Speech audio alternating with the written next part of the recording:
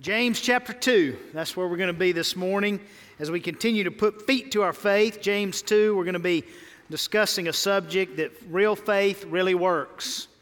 Real faith really works. Have you ever seen a visual contradiction? Something just contradicts itself? Anybody ever watch that old TV series called Lost? Anybody ever watch Lost? Nobody? Somebody? You know, the polar bear on an island? That's kind of like contradicting itself, isn't it? This past Tuesday, Josh and I drove up to Carson Newman University, and we got to Athens, and man, it was snowing everywhere. Snow all over. It was beautiful, beautiful drive up there. Of course, it was a great drive for Josh because I was in the car with him. So that just makes everything so much better. And on the way back, we got to Hickson about 2:20, and it was about 29 degrees outside, and we passed by this motorcycle lot where motorcycles are, kind of like a car lot. And there's a guy out there with just bundled up head to toe. He's totally covered, and he's shopping for a motorcycle. That visual just seemed to be contradictory. He's freezing, and yet he's shopping for a motorcycle. When we come to James chapter 2, we come to a section of Scripture that is pointed to often as being, this is where the Bible contradicts itself. People point to this and say this is contradictory because of what James has to say about somebody I think you've heard of before. His name is Abraham. Anybody ever heard of Abraham? Well, what James has to say about Abraham in James 2 seems to be different than what Paul has to say about Abraham in Romans chapter 4. So here's the conundrum here. James 2 verse 21, was not Abraham our father justified by works when he offered up his son Isaac on the altar? Paul says this about the same Abraham in Romans 4. What then shall we say was gained by Abraham, our forefather, according to the flesh? For if Abraham was justified by works, he has something to boast about, but not before God. For what does the Scripture say? Abraham believed God, and it was counted to him as righteousness. Now to the one who works, his wages are not counted as a gift, but his due.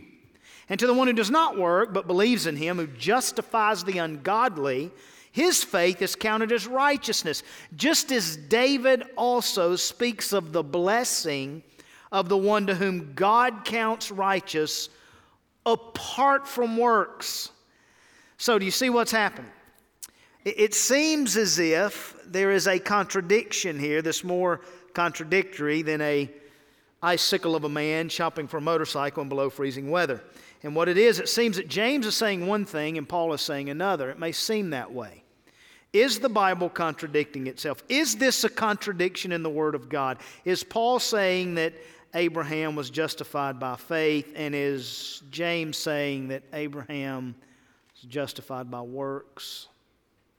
When it comes to this, we're saved by grace alone, through faith alone, in Christ alone. Are Paul and James on two different pages? Are they contradicting one another? Well, Dr. Adrian Rogers answers this better than I ever could in a message entitled An Autopsy of a Dead Faith. So I'm just going to quote him, okay?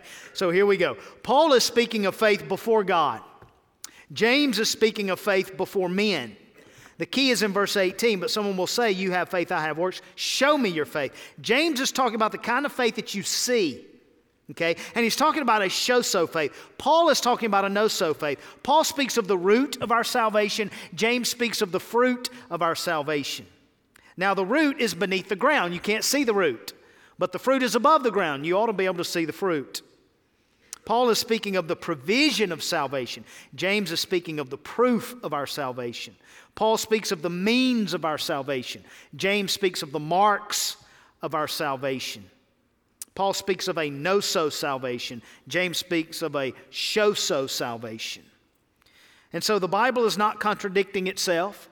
Paul and James are speaking from two different sides of the same coin of salvation.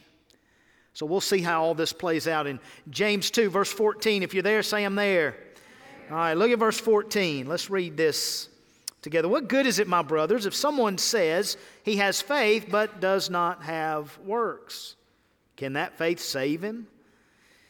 If a brother or sister is poorly clothed and lacking in daily food, and one of you says to them, "Go in peace, be warmed and filled," without giving them the things needed for the body, what good is that? So also faith by itself, if it does not have works, is dead. But someone will say, "You have faith and I have works. Show me your faith apart from your works, and I'll show you my faith by my works." You believe that God is one, you do well. Even the demons believe and shudder. Do you want to be shown, you foolish person, that faith apart from works is useless? Was not Abraham, our father, justified by works when he offered up his son Isaac on the altar? You see that faith was active along with his works, and faith was completed by his works. And the scripture was fulfilled that says, Abraham believed God and it was counted to him as righteousness. And he was called a friend of God. You see that a person is justified by works and not by faith alone. And in the same way, was not also Rahab the prostitute justified by works when she received the messengers and sent them out by another way? For as the body apart from the spirit is dead, so also faith apart from works is dead. Gracious Father, we have gathered in this place today. There are men, women, boys, and girls in this room today. There are men, women, boys, and girls that have logged in and are watching us via live stream. There are men, women, boys, and girls that are tuning in and watching us via television. And so, God, each one of these represents a soul. And each one of us would probably say, at least in this room, that we have some type of faith, maybe watching at home or on the internet. There's some type of faith that we have. But God, today I pray, Holy Spirit, that you would help us diagnose, dissect what kind of faith we truly have. I pray, Lord, that you would point out if our faith is dead or not today. In the name of Jesus, how we pray that you would help dissect our faith, an autopsy of our faith to see if it's dead, to see if it's alive. Lord, we pray that you will not let us leave this place. You'll not let us stop listening or watching until we have settled it in our heart that our faith is alive. We ask all this in the powerful name of Jesus, we pray. And everybody said, I want to show you 5 types of faith. And I want to do that under the umbrella of this takeaway truth. So here, if you were to sum up James 2:14 through 26, the simplest way I can say what James is saying is this: faith without works doesn't work. Okay? Faith without works is not a working faith. It's a dead faith. Faith without works doesn't work. And so I want to point out 5 types of faith in our remaining time together this morning. Number 1, it's from James 2:14 through 17, and it is a bombastic faith. A bombastic faith doesn't work. Now, bombastic means prideful, boastful, and pompous. Okay, a pompous, boastful, arrogant, bombastic faith does not work. James says it this way in verse 14. What good is it? What does it benefit? What advantage is it? What gain is it? My brothers, if someone says, so you need to understand what James is explaining to us here. He's talking about a person who is bragging about their faith. They are saying, somebody say says. Yeah, they're proclaiming, they're saying that they have faith. They're bragging and they're boasting about their faith, but there's a problem. What's the problem? He says he has faith, she says she has faith, but there's no works. Continually, this is a present tense, does not have works. So it's a continual condition of the heart. There's no fruit, there's no evidence, there's no proof, there's no works, it's dead. Serious question. James is being serious. He's not making a joke. What good is it? I mean, it's a sobering question, but it's a serious question that he's asking. If someone says this, but they have not works, what good is this? So here, James is saying, listen, talk is cheap. Has your mouth ever written a check that your life can't cash? Jabber on and on and on and on and on about you and your faith. And listen, America is full of people who are full of themselves. Amen? Churches in America are full of people who are full of themselves. Right? And we like to talk, our favorite subject to talk about is ourselves. And we brag and go on and on. And what I've learned is people with the biggest mouths about their faith are normally the ones with the emptiest lives. Just vain, pointless, empty lives. Folks who have the biggest mouths, folks who have the biggest social media presence. And what boggles my mind is they create their own storms of drama, and then they get mad when it rains. I don't understand that. So James is saying, if you're bragging and bombastic and boastful and arrogant about your faith, yet there's no works at all, what good is that? And then he gives this shocking situation, and it is quite shocking. Look at verse 15. If a brother or sister is poorly clothed and lacking in daily food, and one of them says to them, go in peace, be warm, be filled, without giving them the things needed for the body, what good is that? Again, what does that benefit? What gain is that? What advantage is that? So you need to know what James is describing here is actually worse than the Levite and the priest who pass by on the other side, the one left for dead by the robbers. You remember the parable of the Good Samaritan, where Jesus was trying to explain who is your neighbor and how to be neighborly, and he tells this parable. In Luke 10, a man was going down from Jerusalem to Jericho. He fell among robbers. They stripped him. They beat him. They departed, left him for dead. Left him for dead. And so now comes a priest, and a priest happens along, and when he saw the man in need, he passed by on the other side. Likewise, here comes a Levite. He too saw the man in need, passed by on the other side. Now, oftentimes when you hear this taught, the application is church, we're the Levite and the priest, and that's fair. That's a good application. But James he's raising the bar here. James is saying, wait a minute. And we can all relate to the Levite and the priest. I mean, we're all busy. There's nobody in this room that is not busy. I mean, our business is being busy. Busyness is our business. That's the business we're in, is to be busy. We're all busy.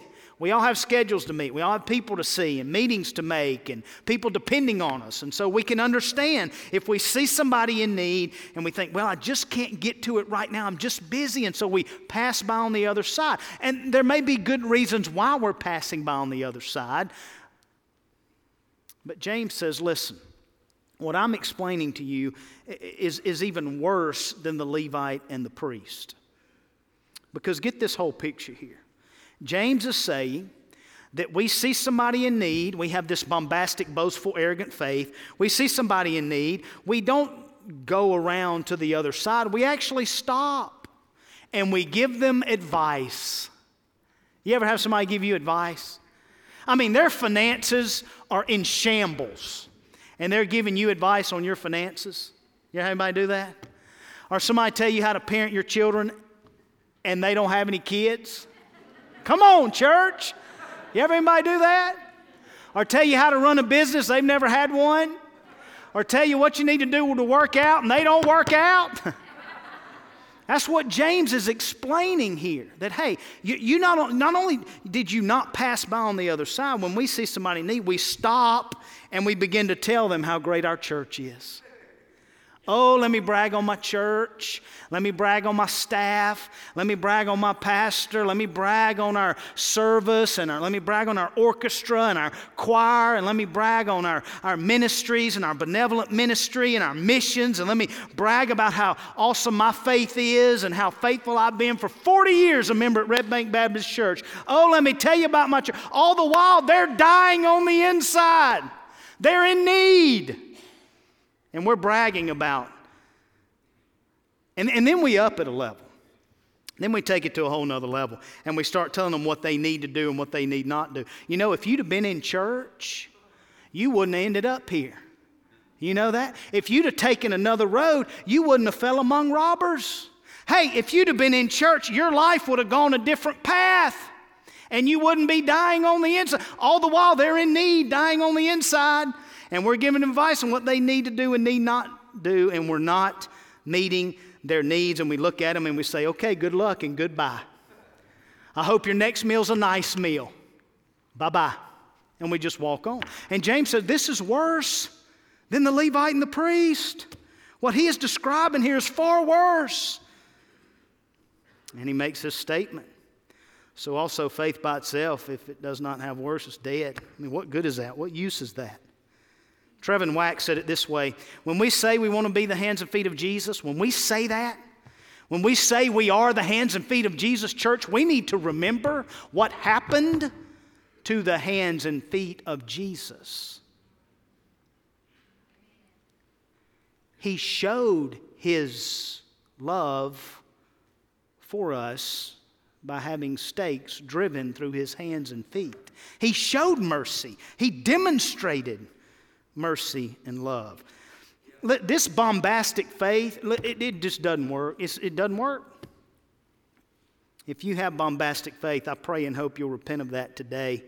Second type of faith here is Stoic faith. Stoic faith doesn't work. Look at verse 18. But someone will say, you have faith, I have works. Show me your faith apart from your works. I'll show you my faith by my works. Now, verse 18 just doesn't work, okay? Here's the problem. This is certainly, James is describing a hypothetical scenario here, and he's saying, okay, let's say someone says, you're just different than me and I'm just different than you. You're very public with your faith. You get involved in things, but my faith is private.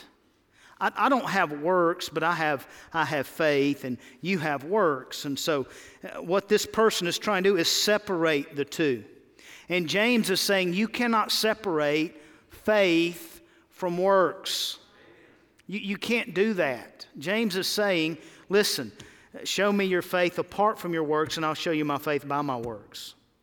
So someone says, look, you have faith, I have work. We're separate. They're inseparable. You can't separate them. Faith and works are like peanut butter with honey, right? They go together. Faith and works are like Sam and Tanya. They just go together, and they're inseparable. You cannot separate them. That's James's point. And so he makes a very practical point here. You show me your faith apart from works, and I'll show you my faith by my... Again, he is talking about faith between you and I. I'm not God, you're not God. You can't see my heart, I can't see your heart. Okay? So this is not faith before God, as Paul said. This is faith, but if I'm going to show you, I can't show you my faith without showing you my faith, right? Let's say you got two guys or two ladies, two people over here at the FLC. And one of them says to the other, I have basketball skills. Like I got mad skills on the basketball court. And the other one said, I too have mad skills on the basketball court. And then one says, okay, you show me your mad skills, basketball skills, without playing basketball, and I'll show you my skills, basketball skills, by playing basketball. Can I show you my skills in playing basketball without engaging in any athletic activity? Can I show you that? No, I can say it. And that's James's whole point. But I can't show it. So Stoic faith, it doesn't show anything, doesn't work. Don't get stuck in Stoic faith. Listen, we are saved, yes, by grace alone, through faith alone, but faith is never alone. It's impossible to show your faith without works, and works is the way we show our faith to a dead, dying, broken world. Works don't earn salvation, they confirm it. Number 3, this one's tough. You think the first two are bad, here we go. If I hadn't offended you yet, hold on. Your time's coming right here. Verse 19, you ready? Everybody in here is going to be offended. Verse 19, you believe that God is one, you do well. Even the demons believe and shudder. Demonic faith. Demonic faith doesn't work. And what I mean by demonic, I don't mean faith in demons. I mean faith like the demons. James, the Holy Spirit is telling us here that demons have faith. Do you understand this? Yes, demons believe there's one God. Yes. One true God. Yes. And they're still going to hell. Yes. That should scare the hell out of somebody. It just flat out should. They're shuddering. They shudder. How much more should the hair stand up on our neck and us just be terrified? So what is James getting to here? Well, let's look at it again. You believe that God is one, you do well. So here's the bottom line. Genesis 1:1. What is Genesis 1:1? How does the Bible begin? In the beginning what? In the beginning, God. The Bible does not begin with an apologetic discourse trying to convince you that God exists. The Bible doesn't do that. The Bible begins with this just assumption that you have faith in God. In the beginning, God. Right? That's where faith begins. And so that's why James says, you believe in God, you do well. That's where faith begins. It's not where it ends. If it was where it ends, that's all the Bible we would need. In the beginning, God. And then we wouldn't need the rest of the Scripture. But that's not where it ends. That's where it begins. And so James says, good, you believe in God, you're doing well. Good. Hey, guess what? Even the demons believe. And not only do they believe, they shudder at their belief.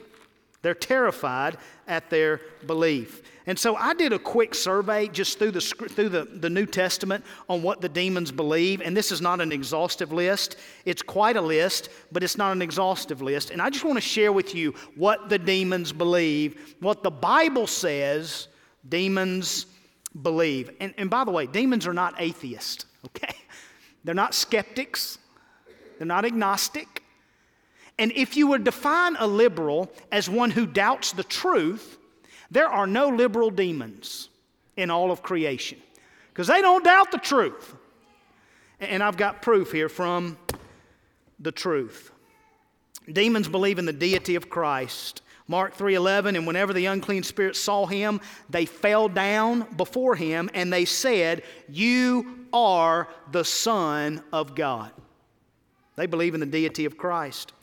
They believe in the humanity of Christ. Luke 4, a spirit and an unclean demon said to Jesus, what have you to do with us, Jesus of Nazareth? The humanity of Christ, they believe. They believe in the holiness of God. Luke 4:34, I know who you are. Jesus, you are the Holy One of God. They believe in the true preaching of the gospel. This is shocking. Acts 16:17, a slave girl who had a demonic spirit, she was following Paul, and she kept saying that these men are servants of the Most High God who proclaim to you the way of salvation. They recognize true gospel preaching. They also recognize false gospel preaching. In Acts 19, some Jewish exorcists sought to invoke the name of Jesus to drive out evil spirits. And the evil spirits said to the Jewish exorcist, Jesus we know, right? Paul we recognize. Who are you? And what is this you're teaching, right? They recognize false teaching. Demons believe in hell. Luke 8:31, a man from the tombs who had a legion of demons. And these demons, they begged Jesus not to command them to go and depart into the abyss, into the final place of punishment. They believe in hell. They believe Jesus is judge. Mark 5:7, demon-possessed man said to Jesus, I adjure you by God, do not torment me. He recognized Jesus as the one who judges. They believe in the final day of judgment. The demons believe. So many people today believe the end will never come. Well, the demons believe it. In fact, Matthew 8:29, have you come here to torment us before the time? They believe in that time. They believe in the sovereignty of Jesus. Mark 5:11, send us to the pigs, let us enter them. So he gave them permission to enter the pigs. They recognize his authority and his sovereignty. They recognize the lordship of Jesus. This is fascinating. Mark 5:6, and when this demon-possessed saw Jesus from afar, the Bible says he ran and fell down before him. They believe in the Word of God. They believe the power of the Word. Matthew 17:18, Jesus rebuked the demon, and it came out of him, and the boy was healed instantly. And I can go on and on. We can spend the rest of our time doing this. Here's the bottom line. R.C. Sproul said it like this. If the devil, he said it like this, the devil will make an A in my systematic theology class. Don't play Bible trivia with a demon. You will lose every single solitary time. They believe everything about this word. They know it's true. And it terrifies them. They shudder. They're like freaked out, literally in the Greek. It freaks them out. Kind of like if you were to go to a haunted house and it's midnight and you're walking through there and you hear a door creak open and you hear some footsteps coming up behind you and you can't go anywhere and you can't move and your muscles tense up and you have that cold breath on your neck. Somebody puts their hand on you and that terror, that's what these demons, they're terrified. They are shuddering. And it's fascinating to me, these demons are not causing people to shudder. They are shuddering. Why? Because they know Jesus is the Son of God. They absolutely believe that He is the Christ. They can't escape Him. They can't deny Him. And they're terrified of Him. W.A. Criswell, when he preached this text, gave this illustration, and I'm going to use it today. The devil came to a local church like this one to join the church. And the pastor asked the devil as he came forward, "Do you believe in the Bible?" He said, "Absolutely, I believe in the Bible." He said, "Do you believe Jesus is the Son of God?" "Without a doubt," the devil said. "Do you believe in the virgin birth?" "Of course, I was there," the devil said. "Do you believe that Jesus died on the cross?" "Again, I saw it happen." "Yes." "Do you believe that Jesus rose from the dead?" "Absolutely." "Do you believe Jesus is coming again?" The devil said, "Of course." "Will you be faithful in attending church?" The devil said, "I'll be there every time the doors are open." "Do you here and now repent of your sin? Will you turn from your sin, bow your knee, and trust in Jesus alone as your Savior?" The devil said, "Oh, I can't do that. That I cannot do." I wonder how many of us believe everything that the Bible has to say, but yet all we've done is practice demonic faith. That is faith like the demons.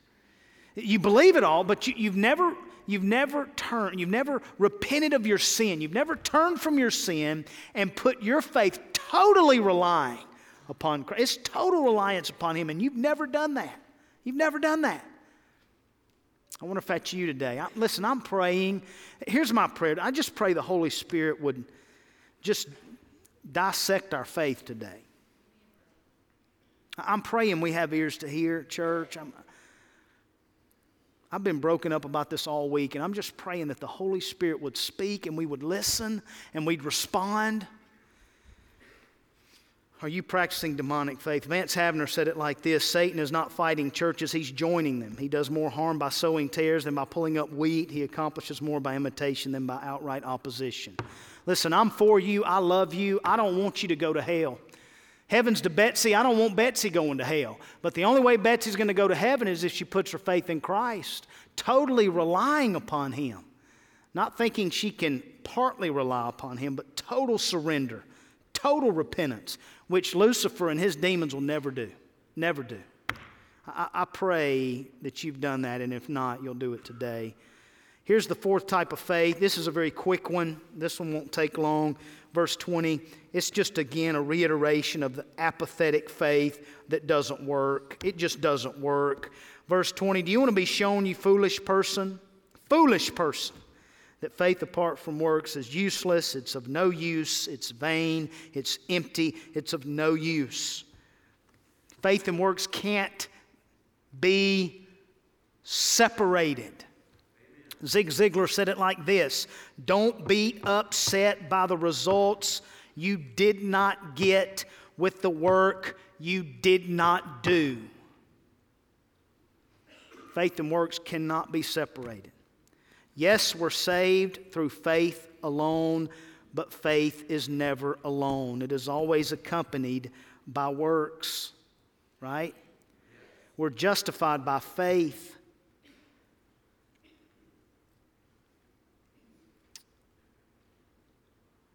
And then that faith, as we work it out, shows itself through works. This is the last one right here, last one. Salvific faith works. We finally get to a faith that's going to work. The first four don't work. But we come to this last one in verse 21 through 26, and two different individuals here, two different personalities, two people from two opposite sides of the track, if you can explain them that way. And both of them experienced salvific faith. Both of them, although they're completely different. The first one is Abraham. Anybody ever heard of Abraham?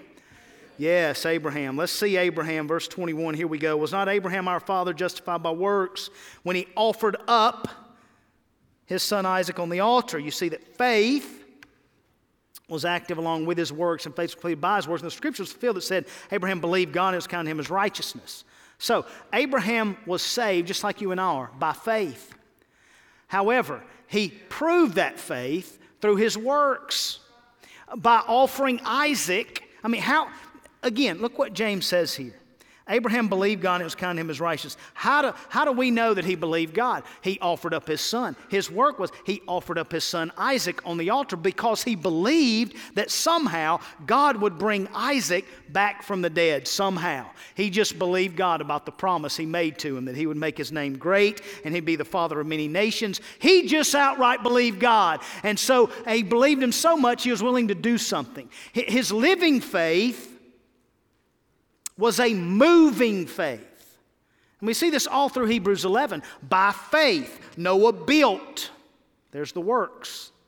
By faith, Abel offered. There's the work. By faith, Enoch walked. By faith, Abraham left and went to a land he had no clue where he was going. By faith, Isaac offered. By faith, Moses refused. By faith, people marked. By faith, Rahab hid, and on and on and on. By faith, living faith is a moving faith. It moves. Salvific faith is a moving faith. So Abraham was justified, yes, through faith alone, by grace alone, in his God alone. But the way he showed that was by offering Isaac up on the altar because he believed God would do what God said he would do. I know of at least one song about Abraham. Father Abraham. Father Abraham had many sons, and many sons had Father Abraham. That's why I don't get to sing in the choir, obviously. We know that song, right? I don't know of one song about Rahab. Not one song. Abraham represents the faithful. Abraham represents those who believed God and who were chosen. Like Abraham was chosen to be a father of many nations and be great. Make God's name great. And then we have this faithful one called Abraham. And then over here we have this filthy one called Rahab, a prostitute. How is she going to have salvific faith, man? The same way Abraham did. Look what it says in verse 25. In the same way, was not also Rahab the prostitute justified by works when she received the messengers? When you receive the gospel message, okay, this message, and man, what a glorious message it is. You say, well, what is the message? Genesis 22, the account of Abraham taking his son up to worship. Man, what a picture that is of worship. Abraham said, son, we're going to worship.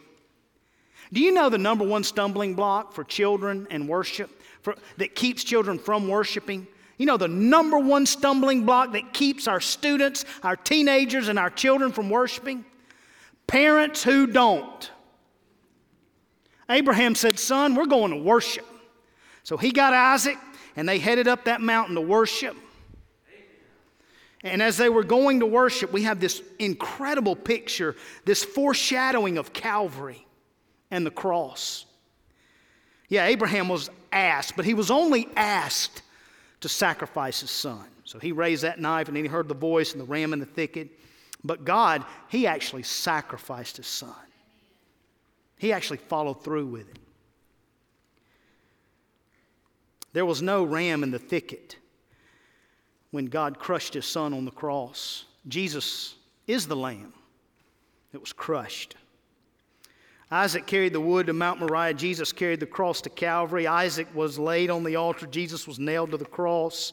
The ram was offered in the place of Isaac. Jesus is offered in the place of sinners like you and me. Abraham received his son back figuratively, and he did. When Isaac was laid on that altar and Abraham lifted that knife, in Abraham's mind, Isaac's already dead, man. And yet figuratively, God gave him back. But Jesus, praise God, he was literally risen from the dead. So you say, well, Pastor, I see that Rahab had this faith. She received the messengers, and then that living faith was a moving faith, and she sent them out another way. She put some feet to her faith. Abraham put some feet to his faith and said, hey, Isaac, let's go worship. And Rahab put some feet to her faith and say, hey, y'all need to go this way. Are you putting feet to your faith, or is it stoic, bombastic, demonic, apathetic, or is it a salvific faith that is alive and is moving? And so, Pastor, how much faith does it take? You know, in the 19th century, there was a tightrope walker who walked over Niagara Falls, and he did it. First time he did it, the crowd cheered, and he did it the next several days. He did it in all kinds. He walked across on stilts. He took a stove with him and sat in a chair and cooked an omelet and ate it on a tightrope in the 19th century. And then he took a wheelbarrow and pushed it across with 350 pounds of cement in it. Then he asked the crowd, he said, who believes I can push a man across in a wheelbarrow? And the crowd just erupted. I mean, they're going crazy. Yeah. And so he saw one guy just cheering his heart out. He said, sir, do you believe I can take you across in that wheelbarrow? He said, yeah. He said, sir, get in the wheelbarrow. He said, no way. No way. See, faith is not just a knowledge of believing. I believe. You got to get in the wheelbarrow. You got to put some feet to your faith and get in the wheelbarrow. So I pray today you've done that. And you know how to do this. You do this all the time. If you've ever had surgery and a doctor performed the surgery, which I hope they did, or she did, or he did, then you know what faith is, because you are totally relying upon this physician to do what you can't do for yourself. I will never perform a surgery on anybody. Belle reminds me all the time, I am not a real doctor. I am a fake doctor, okay? I'm not going to perform. So if I'm ever going to have surgery, I'm going to have to rely on somebody to do something that I cannot do for myself. If you've ever boarded a plane, you are totally relying upon the pilot to do something for you you can't do for yourself unless you're a pilot, and that's to fly you to wherever you're headed. If you've ever been in a courtroom and had an attorney represent you, they are doing something that you should not do for yourself if you're not an attorney, and you cannot do for yourself. This is what faith is. You say, well, how much faith does it take to get to heaven? Here's how much faith it takes to get to heaven. You ready for this? Here's how much faith. Not much, but every bit of ounce of faith that you have. Doesn't matter if you're 5 years old, whatever amount of faith you have at 5 years old, that's what it takes to be saved. If you're 50, whatever you happen to have at that time, that's what it takes to be saved. In other words, you can't hold anything back. You can't say, well, I believe, but I've got to help God save me. You can forget it. You can forget it.